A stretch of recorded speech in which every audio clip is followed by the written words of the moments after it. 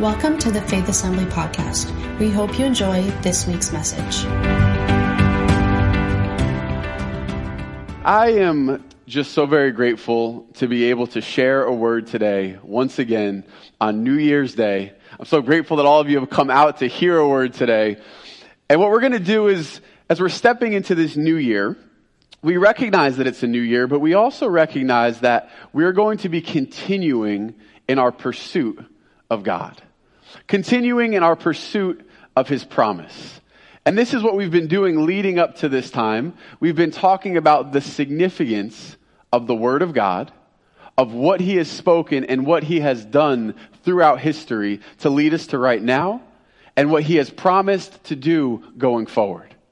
And so as we get to the beginning of the year, we know quite often people start to make New Year's resolutions. And very often, I think lately, we tend to kind of mock New Year's resolutions and make fun of them because we know so many of them start off with such great intentions and zeal, and then by like January 2nd, they're out the window. But I want to say this, that making a New Year's resolution or being resolute or resolving yourself to do something significant is not a bad thing. To make a decision to say, today, tomorrow, and each day, I'm going to do something different to be able to move closer to the person that God has created me to be is a really good thing.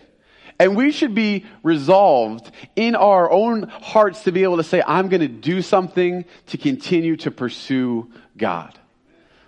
Now, it doesn't mean that because, the calendar moves from 2022 to 2023, everything becomes better. Problems don't just go away because we flip to a new year. We know this. But there is something about a new year that makes us feel like there's something exciting. There is a turn of a page. There's a fresh beginning. And so, as a church, we do want to make some decisions about who we are and who we're going to be. We've said this a couple of months ago. We said every one of us has something on our lives that somebody else needs. And if we believe that that's true, and we as a church certainly do, then that means what God has put in our life needs to be cultivated, it needs to be protected, it needs to be prepared, and it needs to be developed. I think about the holiday we just celebrated, Christmas.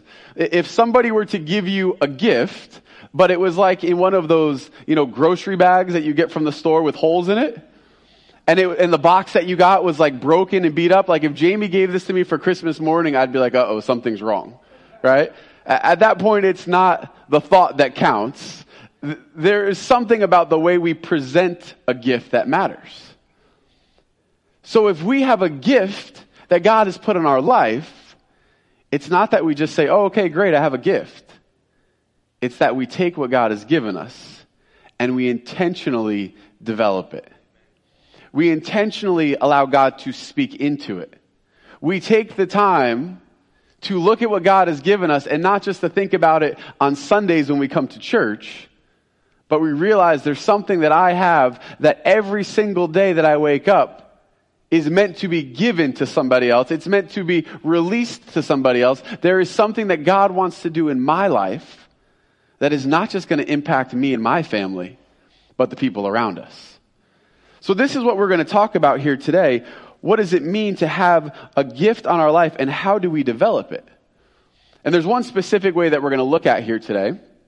But I first wanted to read from 1 Corinthians chapter 12, or at least to paraphrase for it, where it says that we are all many parts of a body, but when we come together, we make the body of Christ. And so for us as believers, we have to know that what you have matters, what I have, what each one of us bring to the table, it matters. And when we bring it together in connection, that it has the ability to actually become the manifest actions and presence and hands and feet of Jesus on the earth. But in order for us to develop these things and to know these things, it's really important that we remember our pursuit of the truth of God. That we remember what God has said. And that's why over the past couple of weeks leading into Christmas, we took the time to look at the story of creation. We took the time to look at the words that God spoke over Adam and Eve. The words that he spoke again to Noah. The words that he spoke to Abraham, to Isaac, and to Jacob. We saw the promise of God, the covenant that God made with mankind, moving throughout the Old Testament, through Abraham, Isaac, and Jacob, through some people that we would never expect, through David, and ultimately to Jesus. And it really is a beautiful thing. But sometimes for me, it's really difficult to understand why God would continue to use broken humanity to bring about his promise. Sometimes it's really difficult for me to understand this principle of redemption. I can tell you that I, on some level, can grasp that God loved the world so much that he sent Jesus to die for us, to reconcile us back to him. I can start to understand that because I know God is a loving Father. But why would he continue to work in and through mankind when we continue to fail him over and over and over again? I'm currently reading through the book of Exodus, and I just see the Israelites and the Hebrew people constantly. God performs signs and wonders and miracles, and he brings them out of Egypt on their way to the promised land. And what do constantly? They complain, they moan, they grumble. Why did you take us out of Egypt just so we could die here in the wilderness?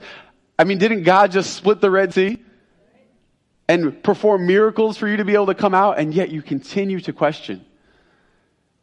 But the truth is this: God continues to use mankind to bring about his purposes on the earth. It's a beautiful thing, even though it's really hard for me to understand it sometimes. But there's two things that I want to see here. And the first is found in 2 Corinthians chapter 12, verse 9. It's where God says to Paul, "My grace is sufficient for you, for my power is made perfect in weakness." My grace is sufficient for you. Even when you don't understand, even when it doesn't make sense, my grace is sufficient for you. The second thing that I want us to look at is found in Isaiah chapter 55, where it speaks about the Word of God. And this is what we're going to really look at here today. Isaiah 55 verses 8 through 11 says, "For my thoughts are not your thoughts, neither are your ways my ways, declares the Lord. For as the heavens are higher than the earth, so are my ways higher than your ways, and my thoughts than your thoughts. For as the rain and the snow come down from heaven and do not return there, but water the earth, making it bring forth and sprout, giving seed to the sower and bread to the eater, so shall my word be that goes out from my mouth. It shall not return to me empty, but it shall accomplish that which I purpose, and shall succeed in the thing for which I sent it." Do you know that the Word of God is more powerful than our human ability to bring it to reality? Thank God for that. I would even say to a certain extent that the Word of God is more powerful than our human ability to screw it up.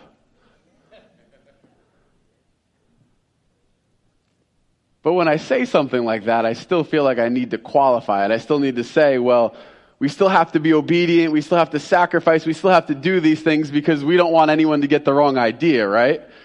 We need people to know that there is something required of us. But the truth is that even in our places of brokenness, even in the places where we don't match up, that God is still able to use the broken places in our life for his purpose. His grace is sufficient for us. Now, I know it's hard to understand. I know I don't always get it. And yes, there is something required of us. But it's through his power that his word comes to life inside of us. It's through his power. It's through his ability to bring about the transformation and the redemption that we need. This is the promise that he gives us. This is the promise of the word, and this is what we're going to be looking at today, is the promise of the word. You see, as we talk about pursuing his promise, we have to know the significance of coming together as a community of believers to invest in his word.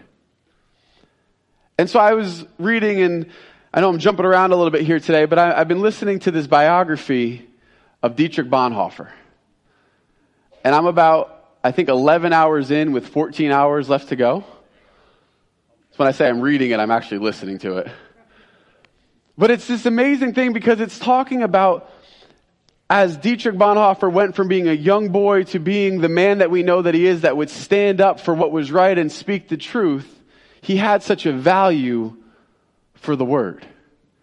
And even when society around him and the culture was distorting the truth, even when Hitler was rising to power and the German church was taking form, they were distorting the truth. Dietrich Bonhoeffer said, no, that's not the truth of the Word of God, and continued to stand on it. And what I saw out of this was two things. Number one, Dietrich Bonhoeffer was a pretty amazing man. And number two, how easy it can be for even those who claim to know the Word of God to be deceived and to allow it to be distorted when they don't know the truth of what the Word has to say. And so my question is today, do we know the truth? Do we as the church, the body of Christ, do we know the truth of what God has said? A couple months ago, I shared a statistic that I think was a little bit alarming for some of us, which was that out of the 247 million Americans who claim to be Christians, only 1.5 million, or 5% of them, actually tithe. So 5%. And so to me, that was a little bit surprising. It was a little bit like, what's going on here? Because the Bible's pretty clear on this. But maybe it won't be surprising now when we look at the next statistic, which is that when there was a survey taken by the Barna Group in conjunction with another group, they actually asked 5,000 people how many of them read the Bible on a regular basis. And out of those 5,000, only 9% actually claim that they read the Bible on a regular basis. Now that to me is troubling in and of itself. But then we read why. And it's because when they continue to ask the question, what do you think about the Bible? Do you think it's the actual Word of God that should be taken literally? Only 24% said yes. 31% of them said that the scriptures are meant to be symbolic rather than literal. And 18% said the Bible is just another book of teachings written by people that contains stories and advice. So 9% are investing in the Word of God. Compare that to 80% that go on YouTube all the time, 69% that use Facebook, 40% that use Instagram, and as you can imagine, the younger the demographic, the higher this number is. Between ages 13 and 29, it's 71% using Instagram, and about 75% of Americans do so on a daily basis.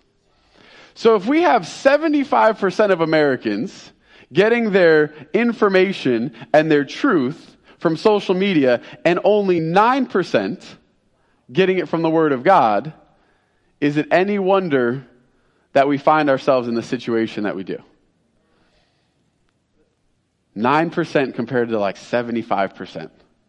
Now, I'm not knocking social media too much today. I may do that more at a later date. Because the problem isn't social media.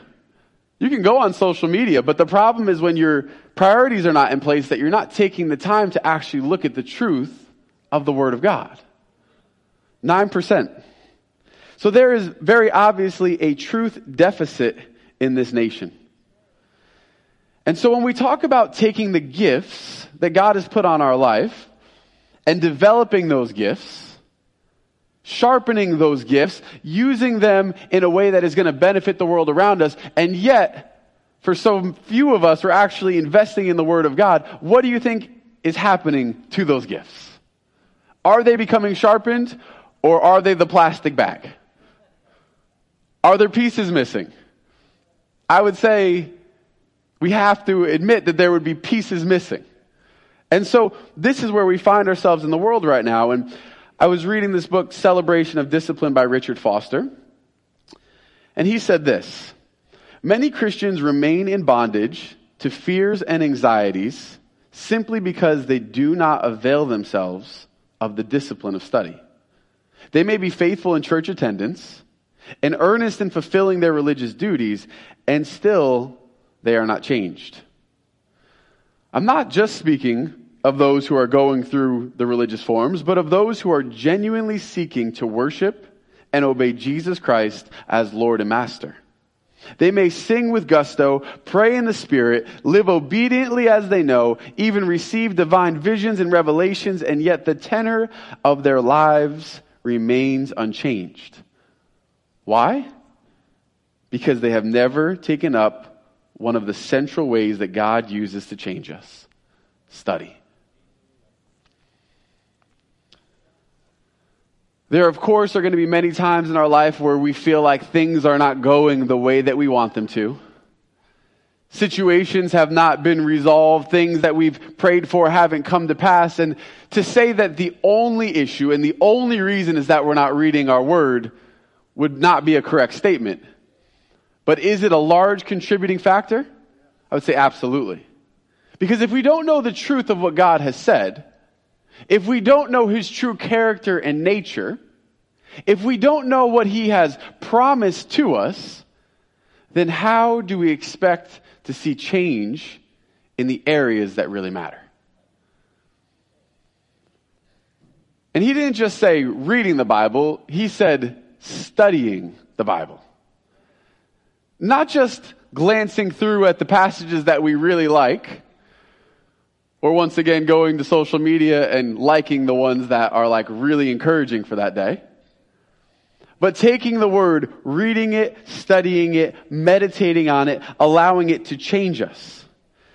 John 8:32, Jesus says, "And you will know the truth, and the truth will set you free." The key component about that, though, is knowing the truth. You have to know the truth. It's finding Jesus in the text. It's allowing the Holy Spirit to reveal the words that He has written to us in His Word to become real in our lives.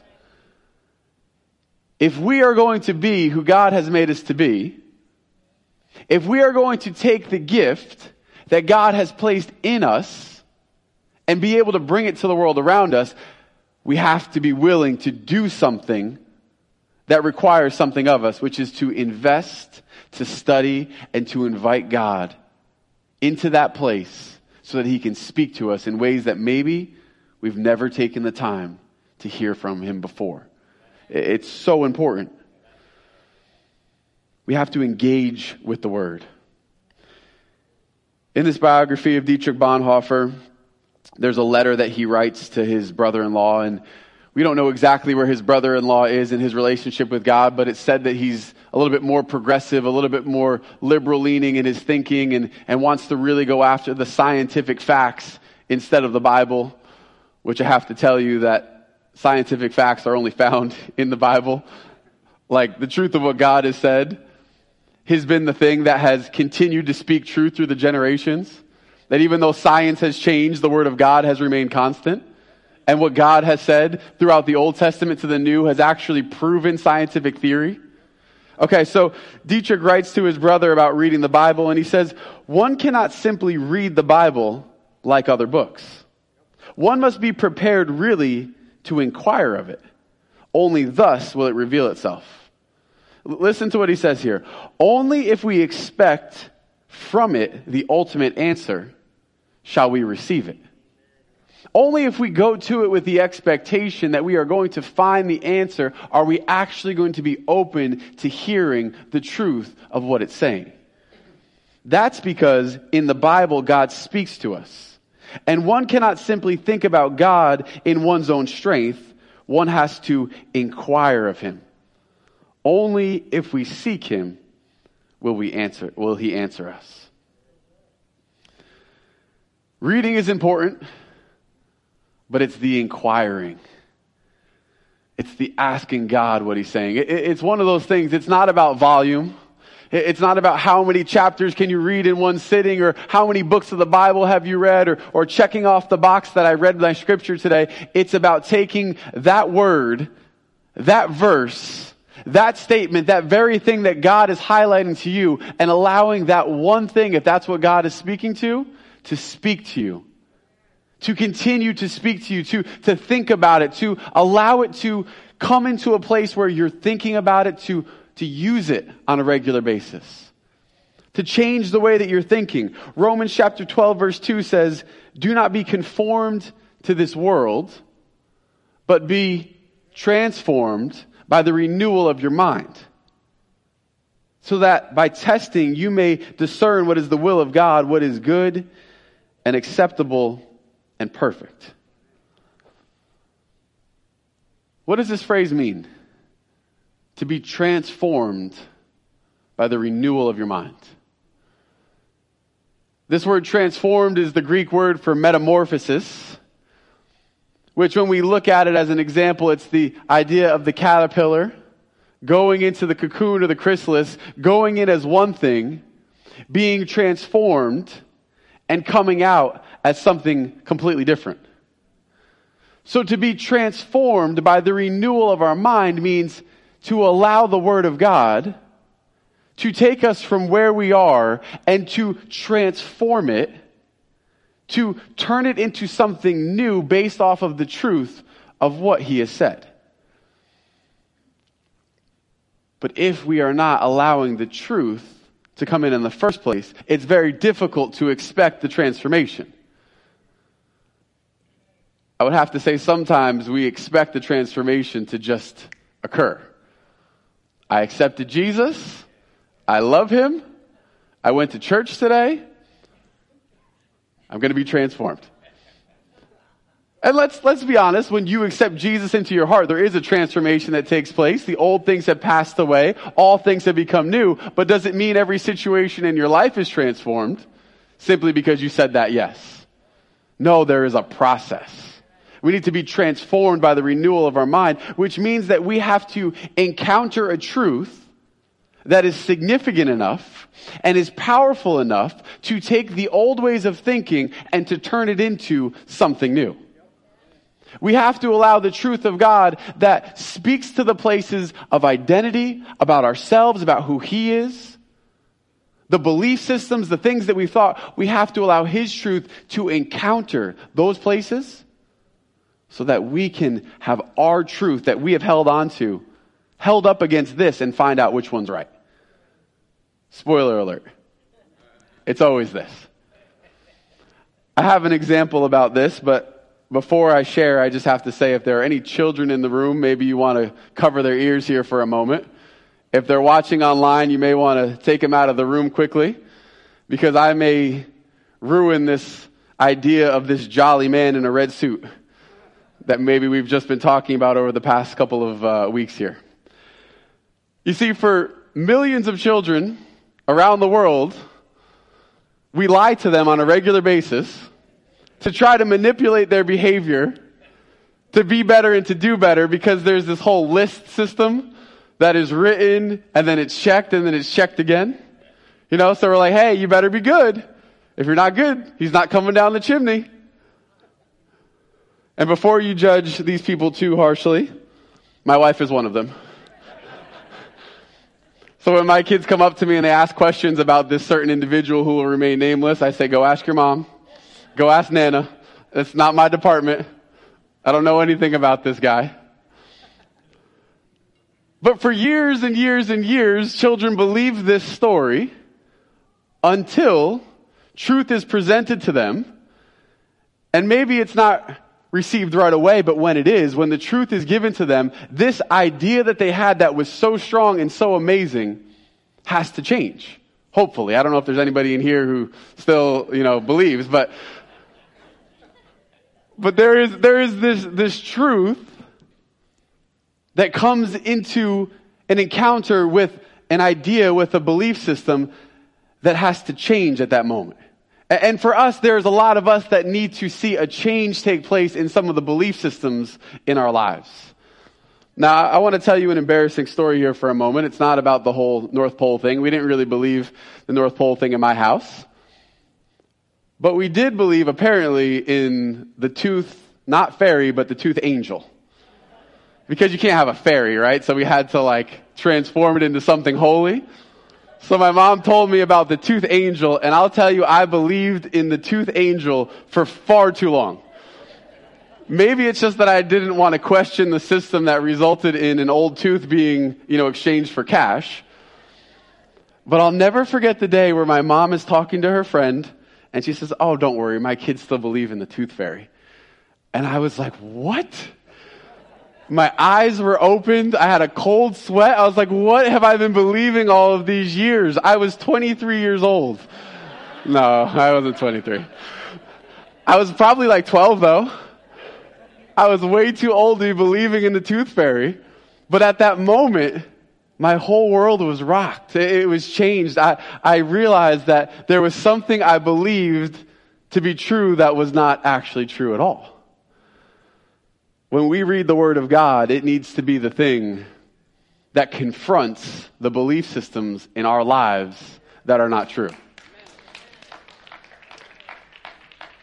Now, if you've been paying attention, there are a lot of things in this world right now that you need to be looking at. I mean, when all the conspiracy theories come true, it's like, okay, maybe I need to start paying attention a little bit more. When we read all these revelations, Elon Musk comes into Twitter and it's like, oh, the government has been actively lying to us. Interesting. Something we should probably pay attention to a little bit more. But this is not what I'm talking about here today specifically, but hey, let's just, we got to be aware of these things. But what about the things that we've believed about ourselves since the time we were children? What about the things that were told to us by our parents in a moment of anger or in a moment of a careless word or a situation that we were in and our friends did something and they said something to us and we believed that to be true and we have carried it with us from the time of childhood to where we are right now, and we've never taken the time to allow the Word and the truth of God to confront the belief system that we've held on to? What about the places where we have formulated our own ideas about who God is and what He must be like because we didn't have the answer, and instead of seeking Him on a deeper level, we've come up with our own understanding? This is why it says, seek first the kingdom of heaven and all of its righteousness, and all these things will be added onto you. To seek and you will find, to continue to look for His answers and the truth of what He has said instead of your own understanding. In all your ways, acknowledge Him, and He will direct your path. What's the truth that He is speaking? What are the falsehoods that we have embraced that need to be overcome, overwhelmed, and transformed so that we can become the men and the women that God has created us to be? We're talking about bringing a gift to the world around us. But once again, how are we developing these gifts? How are we preparing ourselves? How are we preparing our minds and our thoughts and our perceptions to be able to bring answers and to bring light into a world that is filled with so much darkness? To want to do it is great, but to actually be able to do it requires something of us. And it needs to be much more than 9% who are reading the Bible and 80% who are watching YouTube on a regular basis. You see, I remember my mom asking me a question when I was younger. I got to give her a little credit because she told me about the tooth fairy and she was lying to me. But we were driving in the car one time on 376 and we were having this conversation about the Bible, and she said, well, Sam, do you believe that the Bible is the Word of God or not? Do you believe that it's the truth that God has spoken or not? Because you have to know what you believe. Do you believe that it is the spoken word of God? I will tell you that as a church, we believe that this is the written word of God, and that this is what we will stand on. And it doesn't matter what the world around us may try to say this is truth. If it doesn't line up with this, we're not going along with it. But it's important for us to know what this says. It's important for us to know the truth of what he has spoken. Hebrews chapter 4, verse 12 says, "For the word of God is living and active." Just stop on those words for a second. Living and active. This is not just a book. This is not just ink and paper bound together in a way that looks kind of pretty and we keep on our shelves or on our nightstands. It is living and active. It is sharper than any two-edged sword, piercing to the division of soul and spirit. Piercing to the division of what is God and what is not. Of what is truth and what is lies. Of what is light and what is darkness. Of the joints and the marrow, and discerning the thoughts and the intentions of the heart. And no creature is hidden from his sight, but are all naked and exposed to the eyes of him to whom we must give account. These are encouraging words, but they are also sobering words.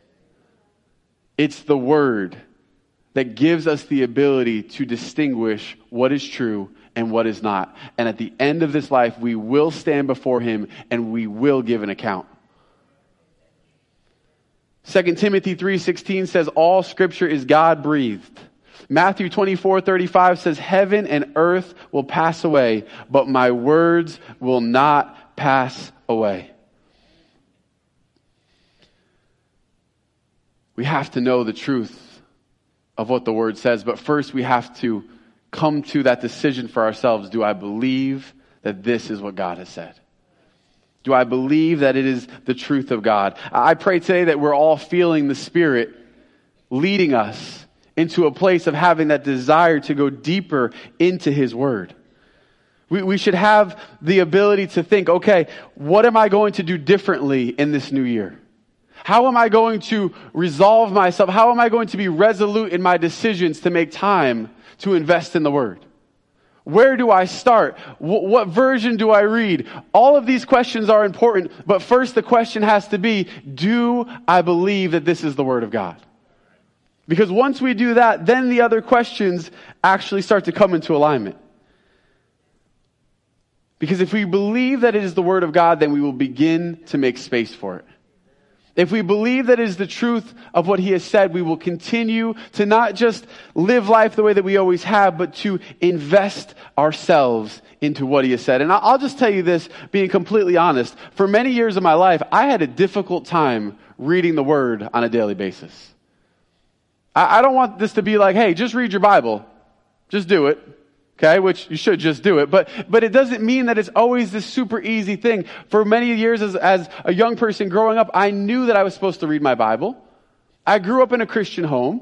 I had the Bible accessible to me. I probably had it in 7 different versions and all over in different places. But to actually take the time to invest in the Word of God requires a decision that says, I value what this says, and I'm going to take the time to invest in it.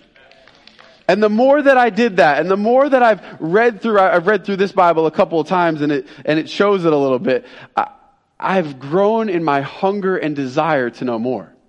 And in the times where I've missed a day or two, or time has gone by and I've gone back into it, I've been like, what was I thinking?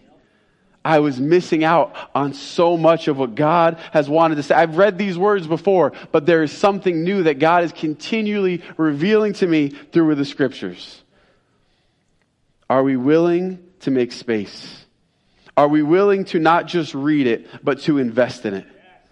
Are we willing to study it? Are we willing to realize that it's much more than the New Year's resolutions that are like eat more broccoli and, run on the treadmill a little bit more and do better in this area or that area? No, this is life-giving. This is a necessity for the believer to be fed. But it isn't until we become serious about developing, strengthening, and sharpening the gift and the identity that God has placed on our lives that we will intentionally make time for him in every area. But so many of those areas start right here.